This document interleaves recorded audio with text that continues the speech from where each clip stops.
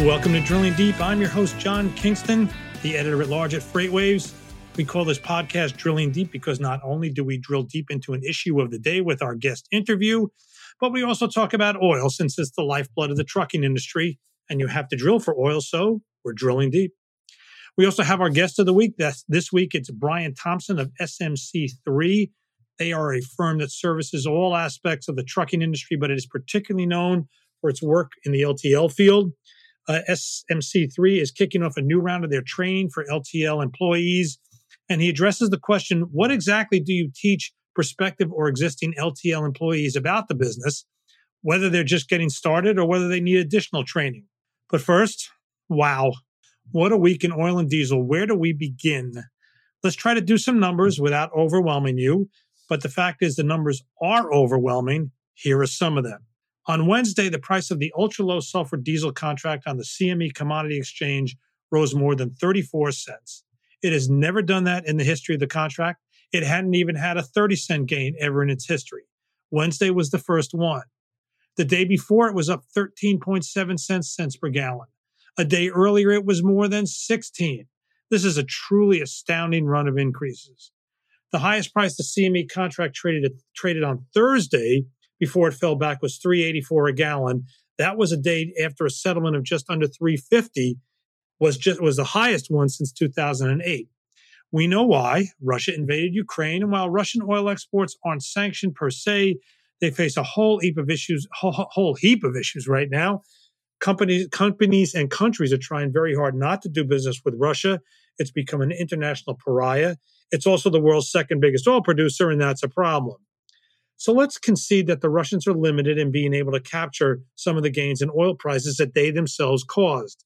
The best estimates are that about 2 million barrels per day of Russian oil exports are stranded, meaning they can't find a buyer at any price. Well, let's also note that Russian oil exports before the invasion were anywhere from 6 million to 7 million barrels per day. So there are only about 2 million barrels per day that can't find homes. That's good news, and it's bad news. The bad news is that Russia is still able to secure higher prices for 4 million barrels or more per day for their exports, and the price is higher because of their own barbarism. The good news is that they're still missing out on some of the increase in prices. But the bad news that the market is reacting to is that there is not just 2 million barrels a day of oil laying around that can easily substitute for the lost supplies from Russia. Maybe you can operate on the theory that the 60 million barrels per day released last week, or released this week, or at least announced this week, released out of the strategic stocks by Western nations, is 30 days of lost Russian exports. That's not that bad, but it is just 30 days worth. We can look to OPEC for more oil, but there isn't a lot of spare capacity there either. Estimates are that spare capacity in OPEC might be around 2.3 million barrels per day. That would take care of the lost 2 million barrels per day of Russian exports, but you would have to assume that virtually all that spare capacity can be brought online and nothing else goes down for mechanical problems. That is a very big if. There's another potential source of new oil, or should we say old oil coming back. That would be Iran. Negotiations over easing Iranian sanctions on the nuclear issue are ongoing, and most of the news out of those talks suggests they are coming to a resolution that would allow more oil to flow. Iran's oil minister recently was quoted as saying that Iranian oil exports, not production, but exports, could reach their maximum capacity just 2 months after a nuclear deal is reached. Iran could bring its output up to 3.8 million barrels per day from 2.4 million barrels per day now. It wasn't entirely clear what the minister meant when he said Iran could be at its export capacity. The assumption is they can't produce at those higher levels right away, but what they can do is export oil that they've got held in storage, some of it floating. But what precisely the Iranians believe is their export capacity is unclear. Regardless, that would be more oil onto the market. If you take some more OPEC output, some more Iranian supplies, and more Iranian supplies are OPEC, 30 days worth of Russian exports replacement coming from strategic stocks, then it is possible to build a model that says, yes, if lost Russian exports are 2 million barrels per day, maybe the world can replace it for a while. But that's a model that has almost no room for error. That's one of the reasons why the price is screaming higher. And nothing is screaming more than diesel. Russia is a major exporter of diesel to the world, and the loss of supply from there will be painful. It already is. If we compare the commodity price of diesel on the CME Commodity Exchange to the price of Brent crude oil. That's the world's benchmark. What has happened in the last week is pretty amazing. A barrel of diesel on Wednesday was almost $34 more than a barrel of crude. A week earlier, that number was about $21. A year ago, it was $13. Diesel users are taking this one on the chin more than any other part of the petroleum complex because of the important role of Russia in the diesel market. If there's any comforting news, it's that it takes retail prices a while to catch up. It doesn't take wholesale prices anytime. They move right away. As of Thursday, the spread between retail and wholesale prices was less than 50 cents. In other words, retail prices were just about 50 cents more than wholesale prices. That number was $1 just a few days ago. Retail prices clearly have a long way to go to catch up. The other comforting news is that adjusted for inflation, we're still a long way from an all-time high. We're still a long way from an all-time high on an outright basis, too. Your trucks were almost certainly more fuel efficient than they were back in 2008 when we did have that all-time high. With routing software, it may be able to stop you from wasting a lot of unnecessary miles. But whatever you're paying at the pump, you're not likely to think that there is anything comforting right now. We're going to move on now on Drilling Deep to our guest of the week. I get a lot of ideas for our guests from various press releases and emails that I receive. A lot of times what the PR representative is seeking isn't necessarily newsy. So as in, we're not going to write a story about it for FreightWaves, but it's interesting nonetheless. And recently, I received a note from the representative of SMC3. SMC3 is a large provider of data and other information to the LTL industry. I knew I had Brian Thompson on from SM3 here not long ago. At least I thought it was not long ago. This tells you how time really flies. I looked it up, and it was been 2 years. So we're going to be glad to welcome him back. So, Brian, welcome back to Drilling Deep. Thank you, John. Glad to be here with you. So Brian is the Chief Commercial Officer of SMC3, and what caught my eye in the release that I got from their company was that they were announcing a curriculum for people trying to learn the LTL business. A truck may look like a truck, but the management of one, if it's an LTL vehicle versus a truckload one, is enormous. It's a huge difference. So the idea that there would be a whole curriculum over LTL management struck me as making a lot of sense. So Brian, you're a student of the LTL curriculum. What are you trying to teach them? We are trying to teach them all about LTL, a little bit more than just how to spell it. So, our curriculum covers the basics. It starts with the basics of LTL industry, and then it covers additional topics. It's actually a 5-course program, goes from the basics to talking about operations. How do things move across the dock? How do you engage with a carrier? Try to give that rounded perspective.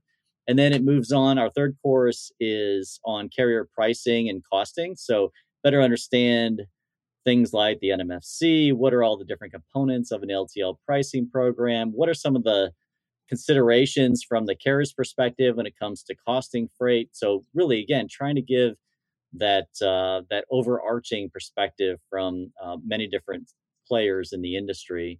And then let's get into the specifics. As you mentioned, it's a 5-part course, but let's talk in general. Training is so important, and every company will tell you that training expenditures usually pay off. Who's hiring you to do this, and how do they take the course? Absolutely right. So, it's available now on demand. We have significant interest from third-party logistics companies. They've got so many employees, from their operations teams that work in back office functions to inside salespeople and outside salespeople and franchise owners. So just the wide gamut of interest there. Certainly logistics companies, a lot of shippers as well. Shippers will have team members move in and out across modes, and they may or may not have had exposure to LTL. There's strong interest there.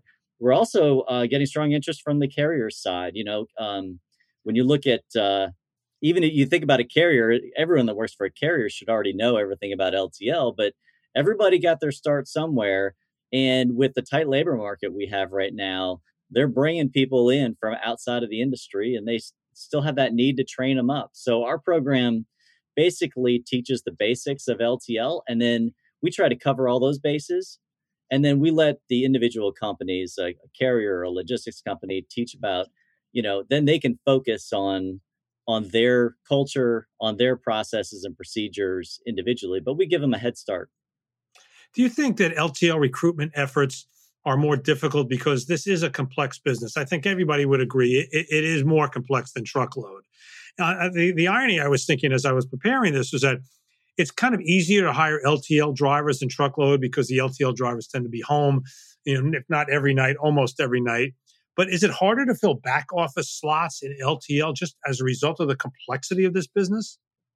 I don't know that it's harder to hire because of it, because I don't know that most applicants know what they're getting into until they set foot on the job and they say, what is an FAK? And so they're there to learn the ins and outs of that job, which I would say though, often I think the ramp up time to when you're independent, self sufficient as a new employee in the LTL industry, if it's new to you, is longer. So anything we can do to shorten that ramp up period is beneficial to the employee and beneficial to the employer as well. So yeah, the note that you sent me had dates on the five individual sessions. What do those dates represent? Okay, so our program is self-paced learning, 100% online, available to anybody who wants to take any course at any given point in time. But we have, in the last couple of years, coupled that with some additional opportunities to do kind of hybrid learning, which basically is while you're taking your self-paced online course, there's a 4-week program for each class that covers the span of the year if you take all 5 classes. And we bring on guest speakers and we cover, topics that might be important to that course. Just give you an idea, fundamentals of LTL, which is the one that's going on right now. That's our 201 course. The first session was hear from some industry executives. How did they get to where they are? What did they learn? What did they need? What lessons did they learn as they were getting familiar with the industry? How best to learn about the industry in other ways, even beyond the course. So that kind of feedback we found is in high demand and invaluable for students, and not just limiting it to the course material that's in the class, but trying to supplement it with these other discussions. Okay, now let's go to LTL 201. Not sure why I didn't call it LTL 101, but anyway, 201. Maybe 101 has a negative connotation, like you're really a rookie. Anyway, the fundamentals of LTL. I'm not going to ask you to give me the whole course now, but what do you think somebody who took that course, that particular session, would walk away with? Sure, right. So they would walk away with kind of that high level basic understanding of LTL. They would understand some of the complexities of it. They would understand some of the different, equipment types that are used, and just, what are some of the considerations when planning LTL. It really kind of sets the foundation for the other courses that are going to come. It touches on the other topics from operations to costing and pricing and analytics, but it doesn't go, as to near as deep a level. So it really kind of just sets the foundation for the other coursework. All right. And how many hours is that course? I mean, somebody sits down and says, okay, never mind the guest speakers that you've got in this current session that are going on. Somebody sits down and says, all right, I'm going to do session 1, LTL 201. How many hours are we talking about commitment? Right. So it's about each course. There are 5 courses. Each one is approximately 8 hours of content. So pretty thorough.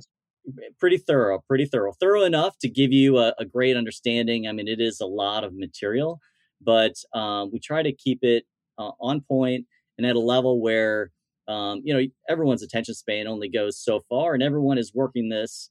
You're usually working this education in around your other duties and tasks of your main job. So we wanted to make sure that it was digestible, and we had that concern in mind as well when we developed the course. I mean, to show you how complex it is, so that's LTL 201.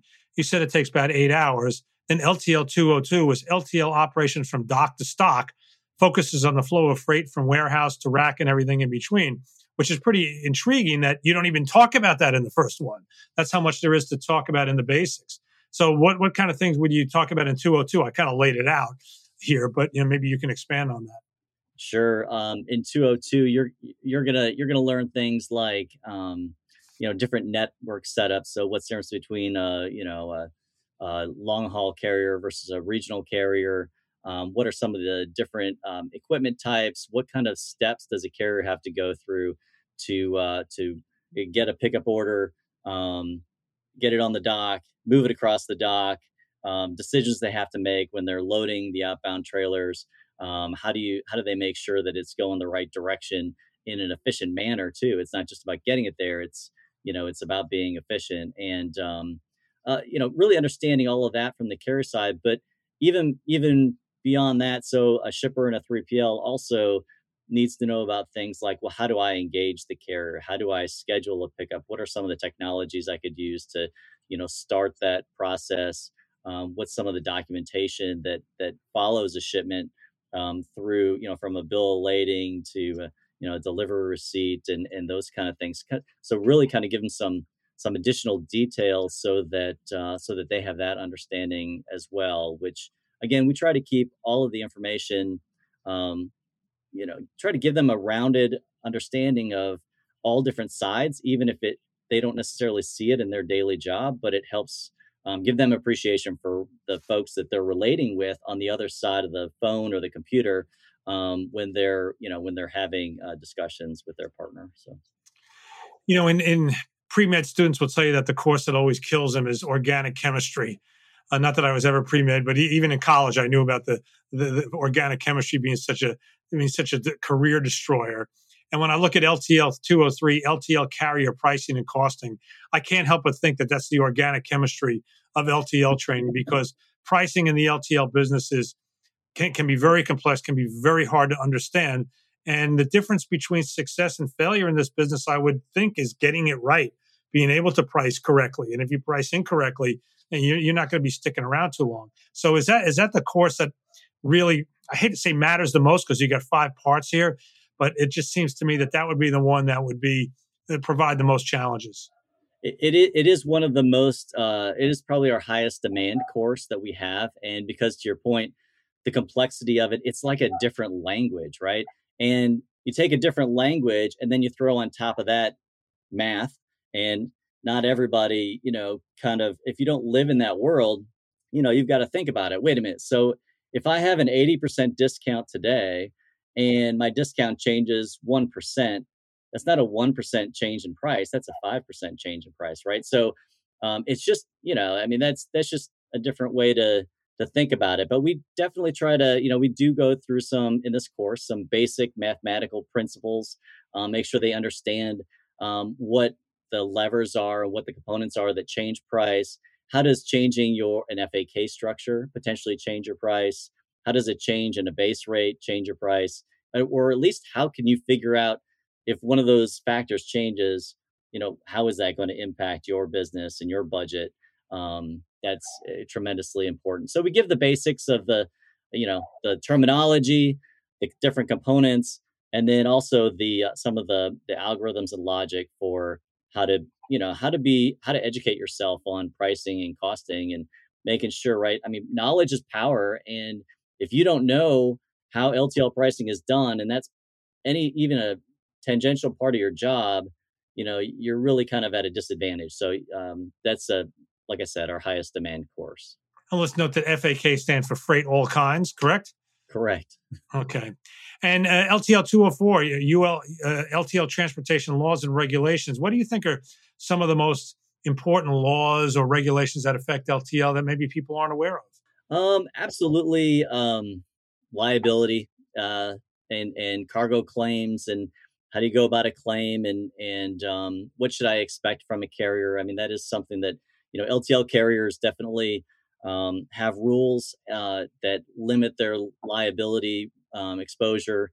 And it's very important for somebody that's new to LTL to understand how that works and understand, the intricacies of that. But there are a lot of other important contractual terms and conditions that they should be aware of as well. Um, uh, I already mentioned kind of cargo claims process. What can you expect? What are your rights? That's important. But also simple things like, that typically are in contracts, like, payment terms and valuation of goods and that kind of thing. So again, it's that is probably let's be honest. Rule laws and regulations tends to be a little bit drier of a topic than pricing and costing, but equally important nonetheless. And then wrapping it up, LTL Business Analytics, which is you describe as a capstone course. So that capstone usually involves some independent studies, some independent research. How does that work? What are you looking for out of a student that is taking this? Yeah, so that is our capstone course. It does a deep dive into some of the analytics. The students will go through some exercises like really calculating the impact of some price changes, how to conduct a bid, understanding if a carrier changed your FAK structure in your discount program. How do you then take that and calculate the true impact to each of your individual locations or your different class of shipments. So really, that's more of a hands-on. That's less content and more exercises is really the focus there, as you described it. It's not they don't walk away and do their own study, but we have a series of modules that will walk them through some exercises so that when they walk away, the important thing is that these are exercises that they can apply to their job today, right? So my carrier just walked in and gave me a new pricing proposal. I need to know how that compares with my existing providers and proposals, and that kind of work. I mean, that is real world activity, and again, that's our that's also a highly recommended and requested course as well, just for that experience. Get the experience in a practice environment versus the real world when your job's on the line. Let's go back to the carrier pricing course, and you can educate me because anytime I've sat in on a earnings call with an LTL company, the concept that always I won't say it throws me, but it sounds so vague, and yet it's got to be very specific. Is the concept of mix? Companies say, well, we didn't our metrics weren't as good because we had bad mix or we had great mix. How would you at SMC3 define mix? Okay, so I think it's very important if somebody says mix, it's due to the mix of freight that you ask them that exact question because it can mean different things to different people. So typically, one way that it's used often is mix of small versus large accounts, right? Corporate versus local, whatever the carrier terminology is. So an infrequent shipper to a large retailer that ships frequently and probably has a very attractive price. So mix could mean just that. We've gotten a lot more of these um, shipments from our large strategic customers that have lower average prices than our local accounts. But it could also mean, and this is where I give you no answer to your question in a way, right? Could also mean, well, we're getting a lot of low class freight. Mix could be length of haul, mix could be density of shipments, it could be average weight per shipment, it could be regional. Like I said, to say that it's mix. You really need additional clarification on exactly what that mix is that they're referring to. Right, which you're not going to get in an earnings call. And the other thing that keeps coming up in some LTL earnings call is the fear of truckload spilling over into the LTL market. And that one always kind of confused me because it's not like it came in with a truckload rate. It would have to be priced on an LTL basis. So if the freight came in from what normally have been carrying truckload, why is this necessarily a bad thing? Because it's always portrayed as something really bad. Right, right. And in my experience, when I was managing pricing for an LTL carrier, um, it's it's not because it's hard to describe, but as long as it's priced right, it's not a problem. The problem is sometimes that freight on the edge, the freight that's at the they when you price an LTL customer, um, if it's not done right, if it's averaged too much, if you're focused on usually you'll get when you're pricing new freight for an LTL shipper, you'll get a data file, and that data file will only have LTL average weight shipments in it. So it'll have maybe an average, they normally do 3 pallets and 1,500 pounds, and that's what you base your pricing on. if you don't put gates in to protect yourself from getting 10, 15, 20,000 pound shipments at the same rate you're pricing a 15,000 30 PCF shipment, then you're going to potentially not be getting the revenue you need to get on that shipment. So it's just really it's kind of more that unknown. If a carrier has hundreds or thousands, tens of thousands of pricing agreements out there with shippers, it's easy to have some that have been priced 10, 15, 20 years ago that still stick out there that nobody noticed because we weren't getting those heavy shipments. And now we got these heavy shipments. And then it's like, we have to fix this real quick. So it's more fear of the unknown. That's all. Now, talking about mix and pricing, the other thing that I always am interested in is when I listen to an LTL earnings call, a company will say that they're seeing spillover from truckload into LTL. And it's always kind of portrayed as something that's bad. And I always kind of wondered why that was. I mean, if there's freight that was supposed to go on a truckload carrier that really couldn't find the truck for it and turned to an LTL carrier takes it and prices it based on their normal pricing. Why is this a bad thing? And, I'm assuming this is the kind of thing you might want to talk to your students about. Sure, absolutely. Right. That's a real life example. And you clearly follow the industry very closely to get that level of question. And that's a very deep question. It is usually portrayed in a way as if it's a negative thing. It's not necessarily negative, to your point. I completely agree with you. When I used to price on the carrier side, as long as you price your accounts correctly, and and LTL pricing teams have an eye to more than just the LTL shipments, to realize that some of this other heavyweight shipment that maybe you don't get in a normal time of where there's plenty of capacity in the truckload market, as long as you're ready for some of that to change and come onto your trucks and you've got it priced right, it's not a problem. Traditionally LTL carriers like the smaller dense shipments. They want to be efficient, and they've got metrics for measuring efficiency like bills per hour and pickups per hour and those kind of things. How many shipments are you moving on a truck? How much revenue is on the trailer? So typically for a truckload shipment, the revenue will come down, but the activities and the costs also should come down.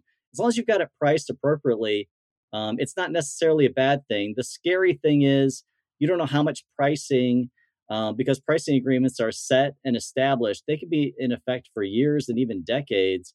And if you've got some holes on the higher weight shipments, you can easily bring on some unprofitable freight.